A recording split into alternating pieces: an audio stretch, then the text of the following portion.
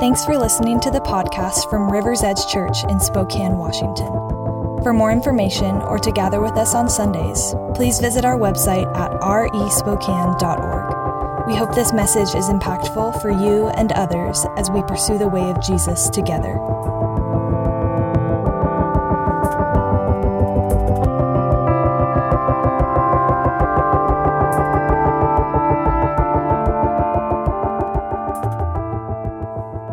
We are continuing in our series through the book of Revelation this morning. So if you have a Bible, go ahead and turn with me in your Bibles all the way to the back of your Bibles, Revelation 13, verse 1. By way of reminder, we are finishing up our Bible in 1 year series, which we started last fall. If you were here a year ago, we started in the book of Genesis and worked our way through Scripture, and we are ending this fall in the book of Revelation at the very end of your Bibles. And we started our series in Revelation by spending an entire Sunday just talking about the genre of the book, or what type of writing it is, concluding that the very confusing book of Revelation qualifies as 3 different genres or categories. Revelation is a prophecy, which is meant to challenge and encourage God's people toward faithfulness under present trials. It is apocalyptic literature, which peels back the curtain on this world, revealing the deeper spiritual reality behind the present and future circumstances they're facing.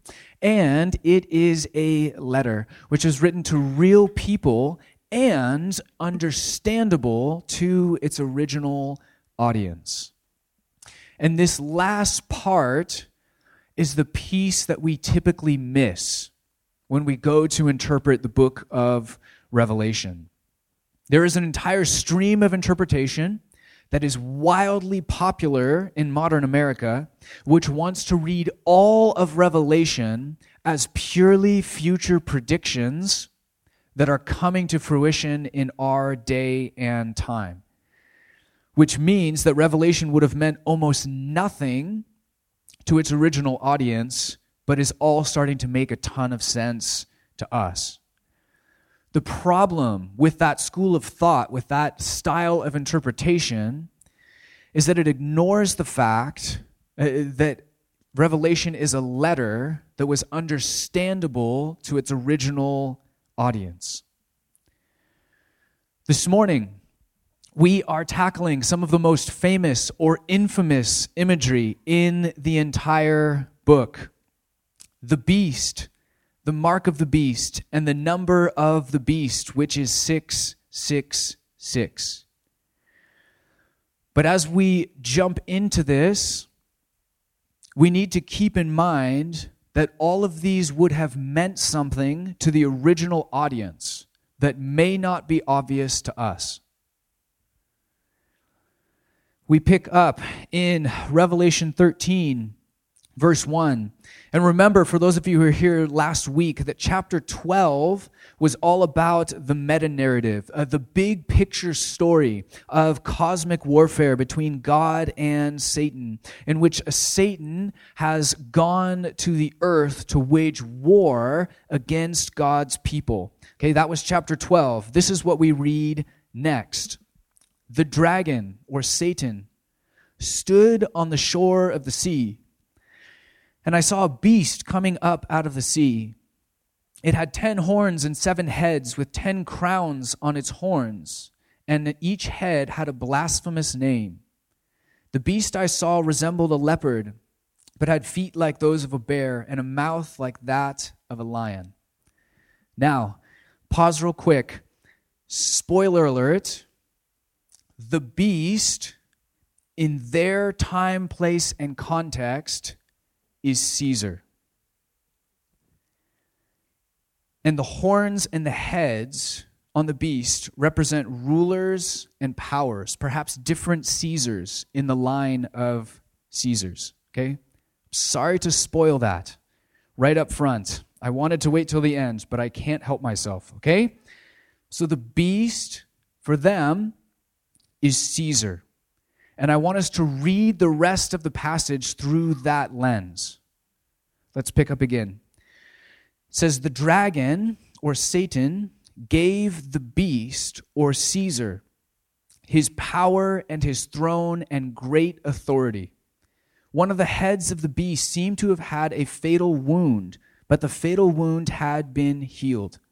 The whole world was filled with wonder and followed the beast. People worshiped the dragon because he had given authority to the beast. And they also worshiped the beast and asked, who is like the beast and who can wage war against it? The first emperor to carry out widespread persecution of Christians was Emperor Nero. He lit Rome on fire, burning large portions of it to the ground.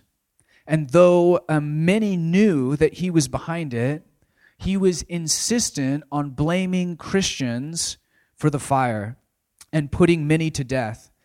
There were public executions.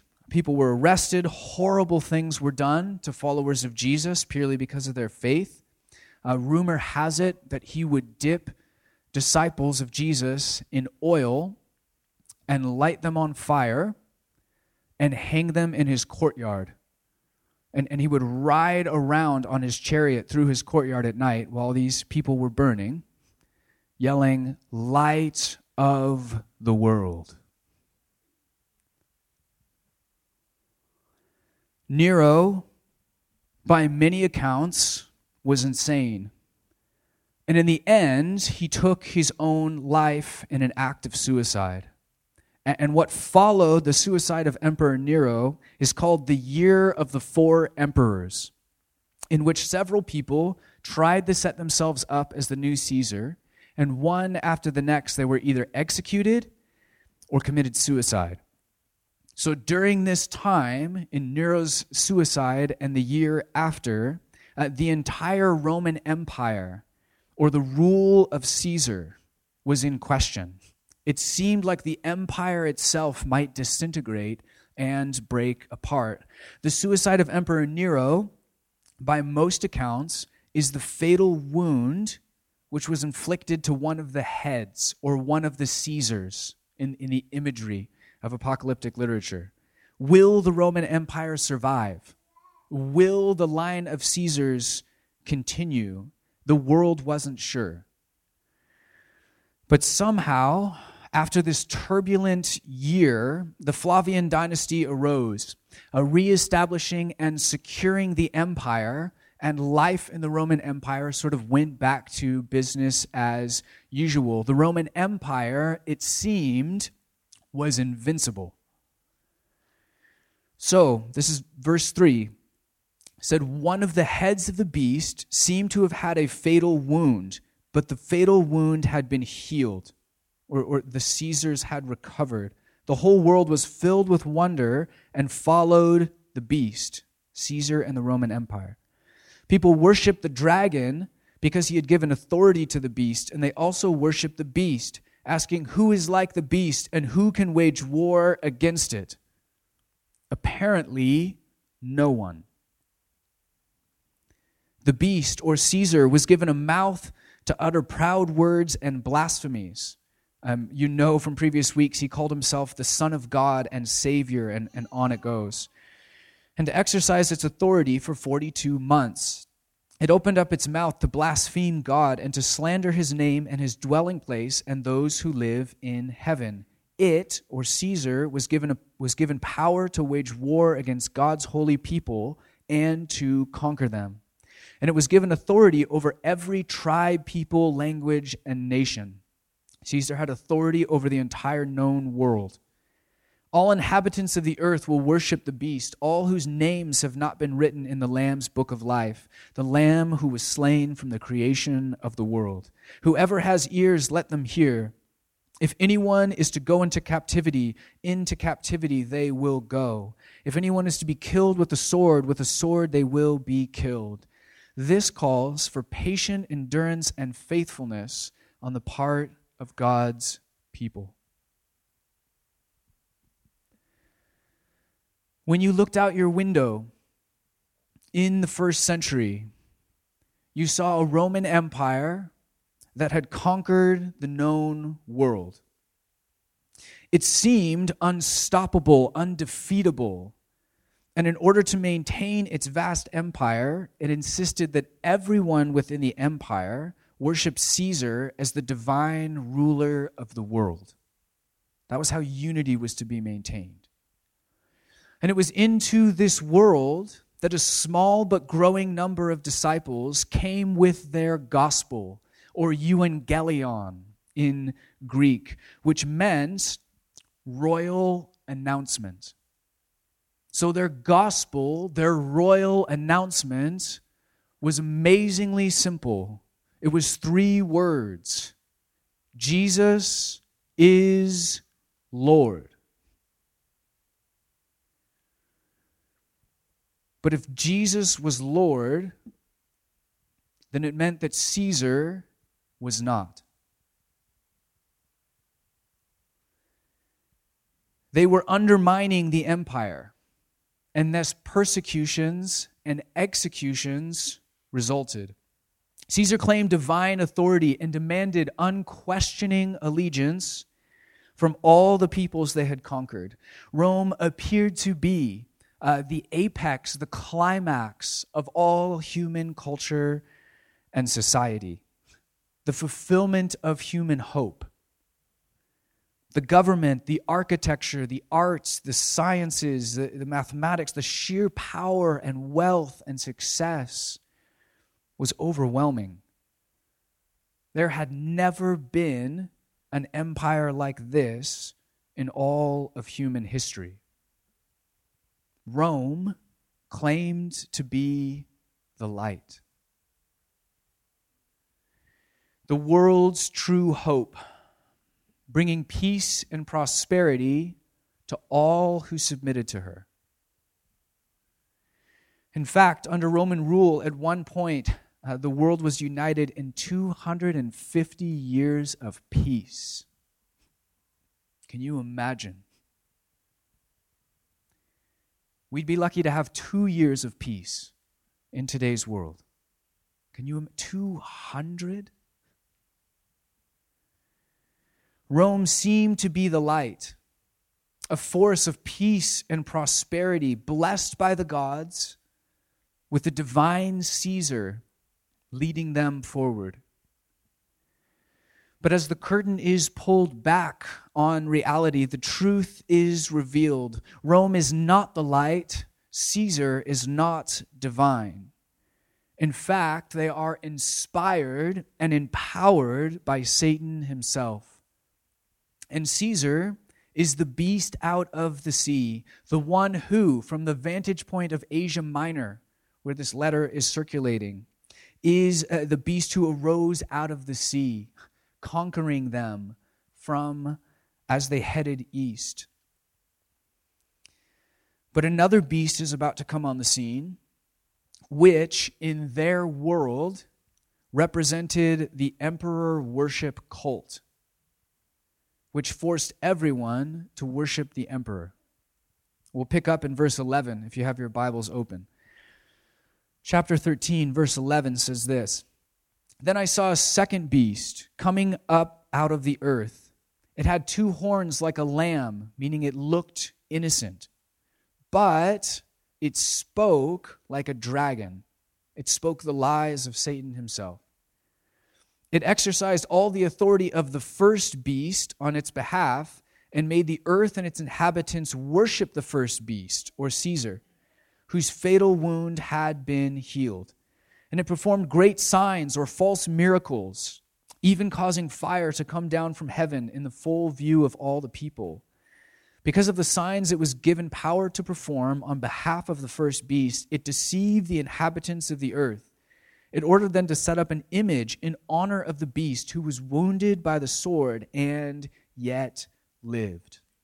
So the emperor worship cult, the false prophet, in other places, the second beast, is manufacturing false signs and telling everyone to worship Caesar. They set up images of Caesar, and they made everyone worship those images. Okay, verse 15.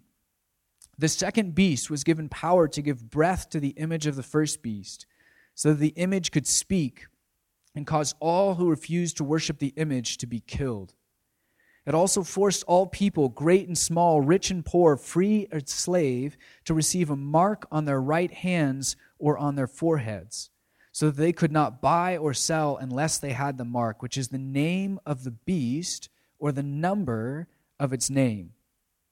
This calls for wisdom. Let the person who has insight calculate the number of the beast, for it is the number of a man. That number is 666. All right, let's take a deep breath and recap for a second. Okay? Chapter 12 introduces Satan, the great enemy of God, who's warring against God and his people. Satan tries to devour or destroy Jesus as he comes into the world. It didn't work, but now he rages against the people of God, and he uses human actors in order to help accomplish his ends. So Satan raises up a beast out of the sea, this great line of Caesars who make blasphemous names for themselves, blasphemous titles, who claim to be divine, who conquer the known world and the people of God along with it.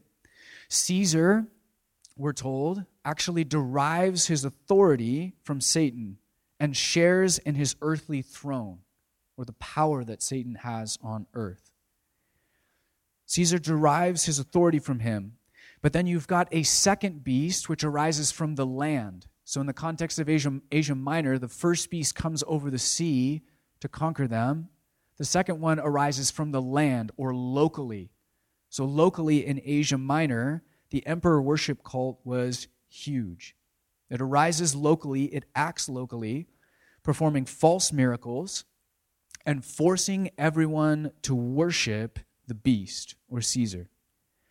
Together, the three of them form an unholy trinity, which is being contrasted with God, Jesus, and the Holy Spirit from the previous chapters. So as you're reading through the book of Revelation, you get this stunning image of the Creator God on the throne, of the Lamb that was slain on the throne with him, of the fullness of the Holy Spirit in front of and around the throne. This is the Holy Trinity. It is God, and you see creation and the people of God faithfully worshiping him as Creator, as Savior. But then as you move on, we're now introduced to the unholy Trinity. You have Satan and his two beasts, which are carrying out his will on the earth. They're demanding the allegiance that God alone deserves, seducing the nations into false worship of human power and crushing and persecuting anyone who resists them. We're told that the emperor worship cult forced all people, great and small, rich and poor, free and slave, to receive a mark on their right hands or on their foreheads, so that they could not buy or sell unless they had the mark, which is the name of the beast or the number of its name. Now, this all sounds bizarre to us. I've read this dozens of times and had no idea what it was talking about. But remember that Revelation is steeped in the language and imagery of the Old Testament. Okay, so in week 1, we talked about this, but Revelation is 404 verses with, does anyone remember how many references there are to the Old Testament? 518. Amazing. With 518 references to the Old Testament. Okay? So when I read through the book of Revelation, I typically pick up on about 3 of those references. Okay? Which means the other 515 references to the Old Testament are going right over my head. And I think this is one of them. In the Old Testament, there was something called the Great Shema, which was this prayer of allegiance to God. The Great Shema, which is still hugely important in Judaism, is this: Hear, O Israel, the Lord our God, the Lord is one. It's this prayer of allegiance that many faithful Jewish people to this day will recite multiple times a day. They'll pause their day, they'll recenter around the Great Shema. As God is giving his people the Great Shema and the commandments and forming the Old Testament covenant with them, he says, hey, tie them, the commandments, as symbols or reminders on your hands and bind them on your foreheads. Okay? This is all, you can go back and read this in the book of Deuteronomy. And so many devout Jewish people today, you can actually see them wearing many versions of the commands of God tied to their hands and tied to their foreheads in devout Jewish communities, because they took this very literally. It says, tie them as symbols. Mark your forehead and mark your hands. What this is referring to or alluding to in Old Testament imagery is your thoughts and your actions. Your forehead is your thoughts, your hands are your actions. Your thoughts and your actions should be steeped in the commandments of God.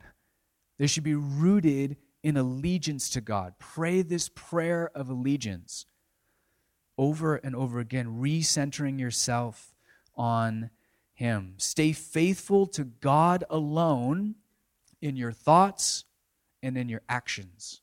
Are you with me? Fast forward into Revelation 13, and what we have there is the anti-Shema. It's saying, unless you worship Caesar and give allegiance to him, you won't be able to buy or sell or participate in the economy, which in many cases was true.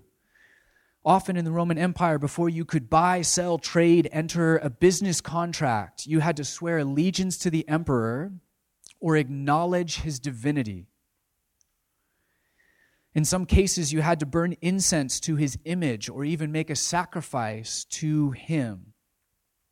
But what Revelation is saying is, hey, those who do that, who acknowledge the emperor's divinity, who worship the emperor as divine, you're actually giving your allegiance to Caesar. You're being marked by him as you worship him. This calls for wisdom. Let the person who has insight calculate the number of the beast, for it is the number of a man. That number is 666. If there is a more superstitious number in existence, I am not aware of it. I still remember when my wife and I first got married and we went to get our first joint bank account together, and right there in the bank account, 666. I just thought, are you serious? Like, don't they know that I work for a church? Like, this is crazy.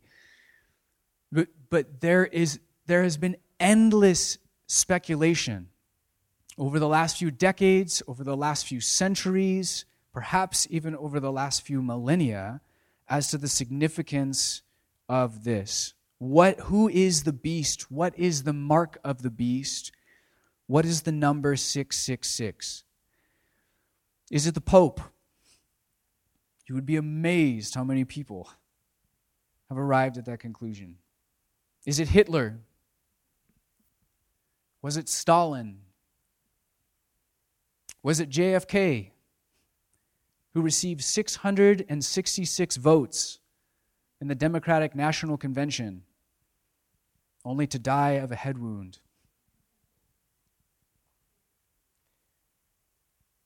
Was it the European Union, who has 10 partner nations, which mirror the 10 horns and 10 crowns of the beast? Is it Ronald Wilson Reagan, who has 6 letters in each of his 3 names and lived in a house with the address 666? And you can buy literature, and you can go to conferences, put on by people who are convinced they know exactly how to decode Revelation for our modern age. People will gladly take your money to decode this for you. This is where Revelation gets crazy, in my opinion. And honestly, all of the modern pandemonium has turned many of us off to this book.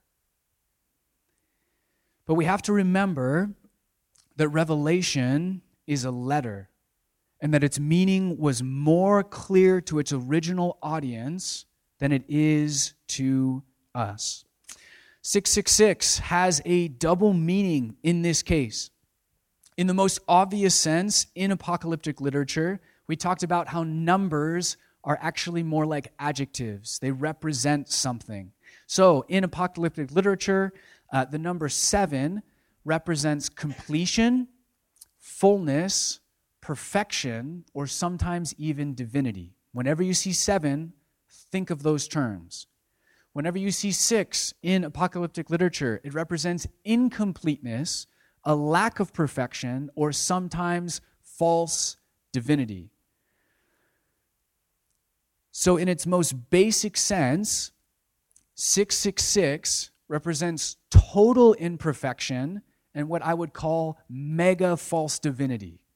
Okay? It's driving a point home using the symbols and language of apocalyptic literature. So not only, well, are you with me so far? Does that numbering make sense? Caesar is the beast. He is totally imperfect. He is mega falsely divine. He is evil. But there's another layer here as well, which is again lost on us. In the first century, they had something called, I won't even be able to pronounce this, gematria? I don't even know. They had this system, gematria. There was a system that assigned numeric values to letters. Okay? So any name or series of letters on earth could be translated into a number. So 666 not only represents false divinity and total imperfection, but it is also a code for someone's name. And when you take the numeric value of Caesar Nero's name and you add it up, what do you think it adds up to? Close. 666. Caesar Nero, according to that ancient system, you plug in the letters, you get out a numeric value. That was his numeric value. Ironically, this same number or value also corresponds to several other Caesars in the line, including Domitian, who was probably on the throne while Revelation was being written. But you put all of this together, the symbolic imagery, apocalyptic literature, the gematria, the code to the name, and the meaning seems to be clear. Caesar has been empowered by Satan himself to set himself up as the false son of God and divine ruler of the world. And the imperial worship cult props up this illusion. It props up his lies. It supports his propaganda, even using false miracles to do so. If you worship Caesar, if you fall for this illusion, as many Christians were tempted to do, then you were participating in this lie. You were participating in a false kingdom, and your hands and your forehead were marked by allegiance to Caesar. You received the mark of the beast as you gave your allegiance to him in your thoughts and in your actions. Instead, Revelation says, turn back, stay rooted in God, be marked by allegiance to the true God of the universe. Jesus is revealed to us in the book of Revelation as the true and faithful witness, as the one who worshiped God alone and followed him unto death. John, who's writing the book of Revelation, has now been exiled to the island of Patmos, and he could have been put to death, again, for being a true and faithful witness. The terrors of Nero have passed, but the beast still rules from the throne. And the gospel, which is surprisingly political, must be proclaimed. And it says that the Lamb is on the throne and that Jesus is Lord, that he is King of the universe, that no human being and no human institution can take his place. And so the call of Revelation, perhaps more than anything else, is to be a true and faithful witness to Jesus in the midst of the beast and the beastly kingdoms of this world. In the first century context, it seems clear to me that the beast is Caesar, and that the false prophet or the second beast props up his lies and his power. But it's interesting that John didn't just write Caesar. Why not just say Satan and Caesar and the imperial worship cult? Why not? Well, in part, it's because these realities repeat themselves. In fact, if you study the Old Testament, you'll see that Daniel, the prophet, talked about the beast, and in his day, the beast was Babylon. And then, according to Daniel, the beast was Persia. And then, the beast was Greece. And now, in the time of John's writing Revelation, the beast is Rome. But as long as there is a Satan and cosmic warfare, there will be beasts as well. Human actors and human empires that set themselves up in opposition to the living God. Eugene Boring says it this way. He says, the beast is not merely Rome. It is the inhuman, anti-human arrogance of empire, which has come to expression in Rome, but not only there. All propaganda that entices humanity to idolize human empire is an expression of this beastly power that wants to appear lamb-like. The beast is more than Rome. In fact, it is in the very nature of human empires to become beastly. Human institutions have this insane bent toward deifying themselves and claiming to be divine or claiming to carry out the will of God. And beastly human empires will ask for unqualified allegiance and a compromise of your faith in order to achieve their ends. I think there are obvious examples of this.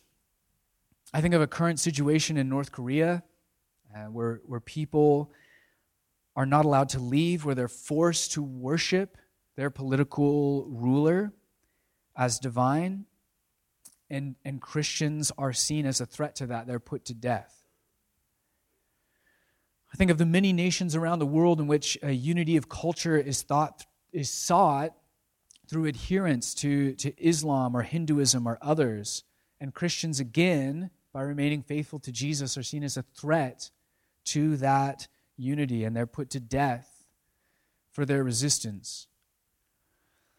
But I think it goes beyond that. I think there's something in this imagery of the beast that is inherent in every human empire. Even a healthy critique of American culture will reveal the ways in which we deify our country, in which wholehearted and unquestioning allegiance is desired.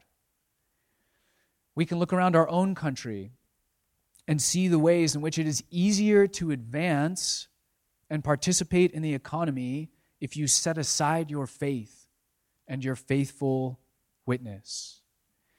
If we aren't careful, we too can allow ourselves to fall into the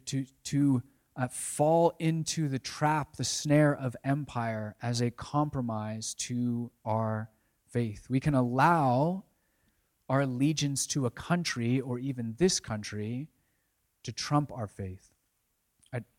Poor choice of words. I'm sorry. I wasn't saying anything by that. But the self-interested motives of a strong America, and now it's really sounding like I set this up. I didn't.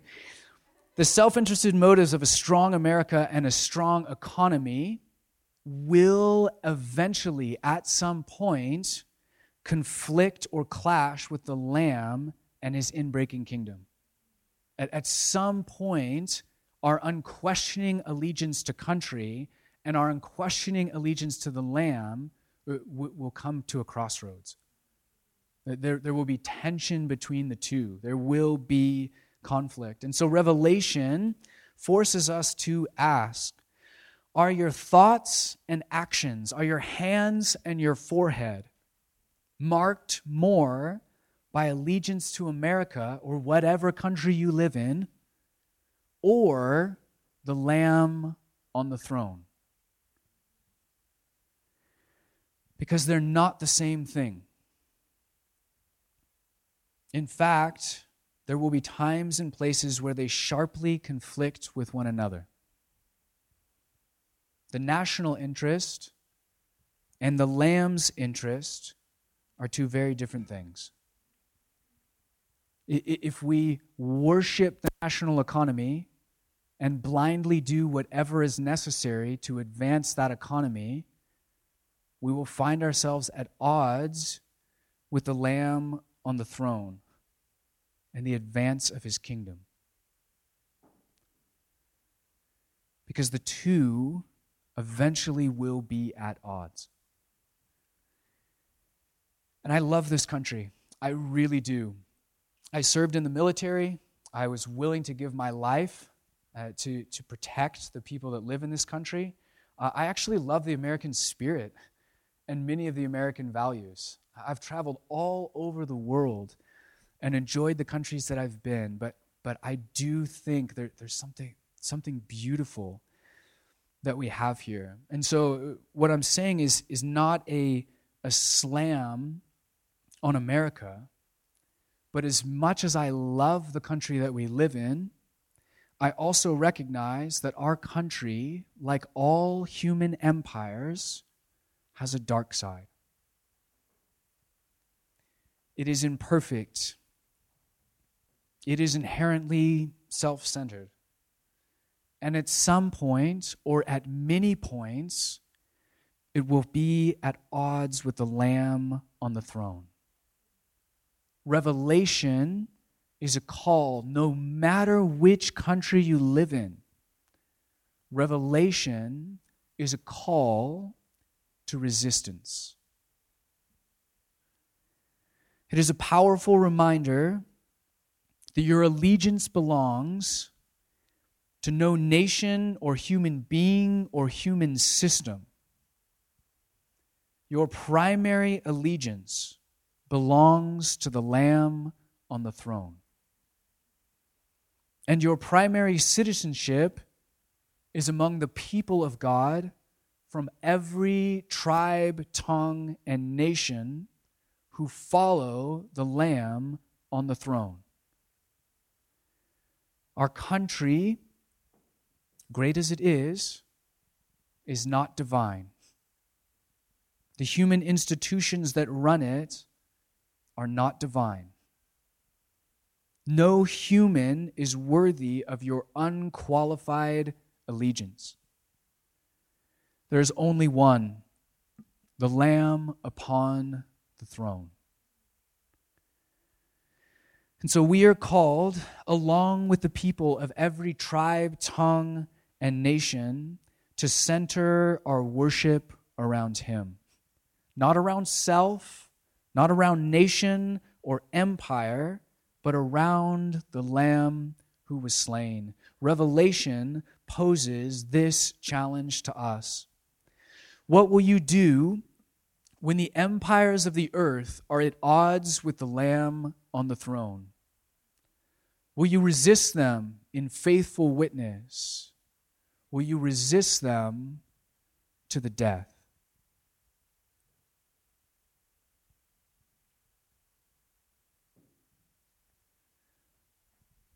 Let's pray.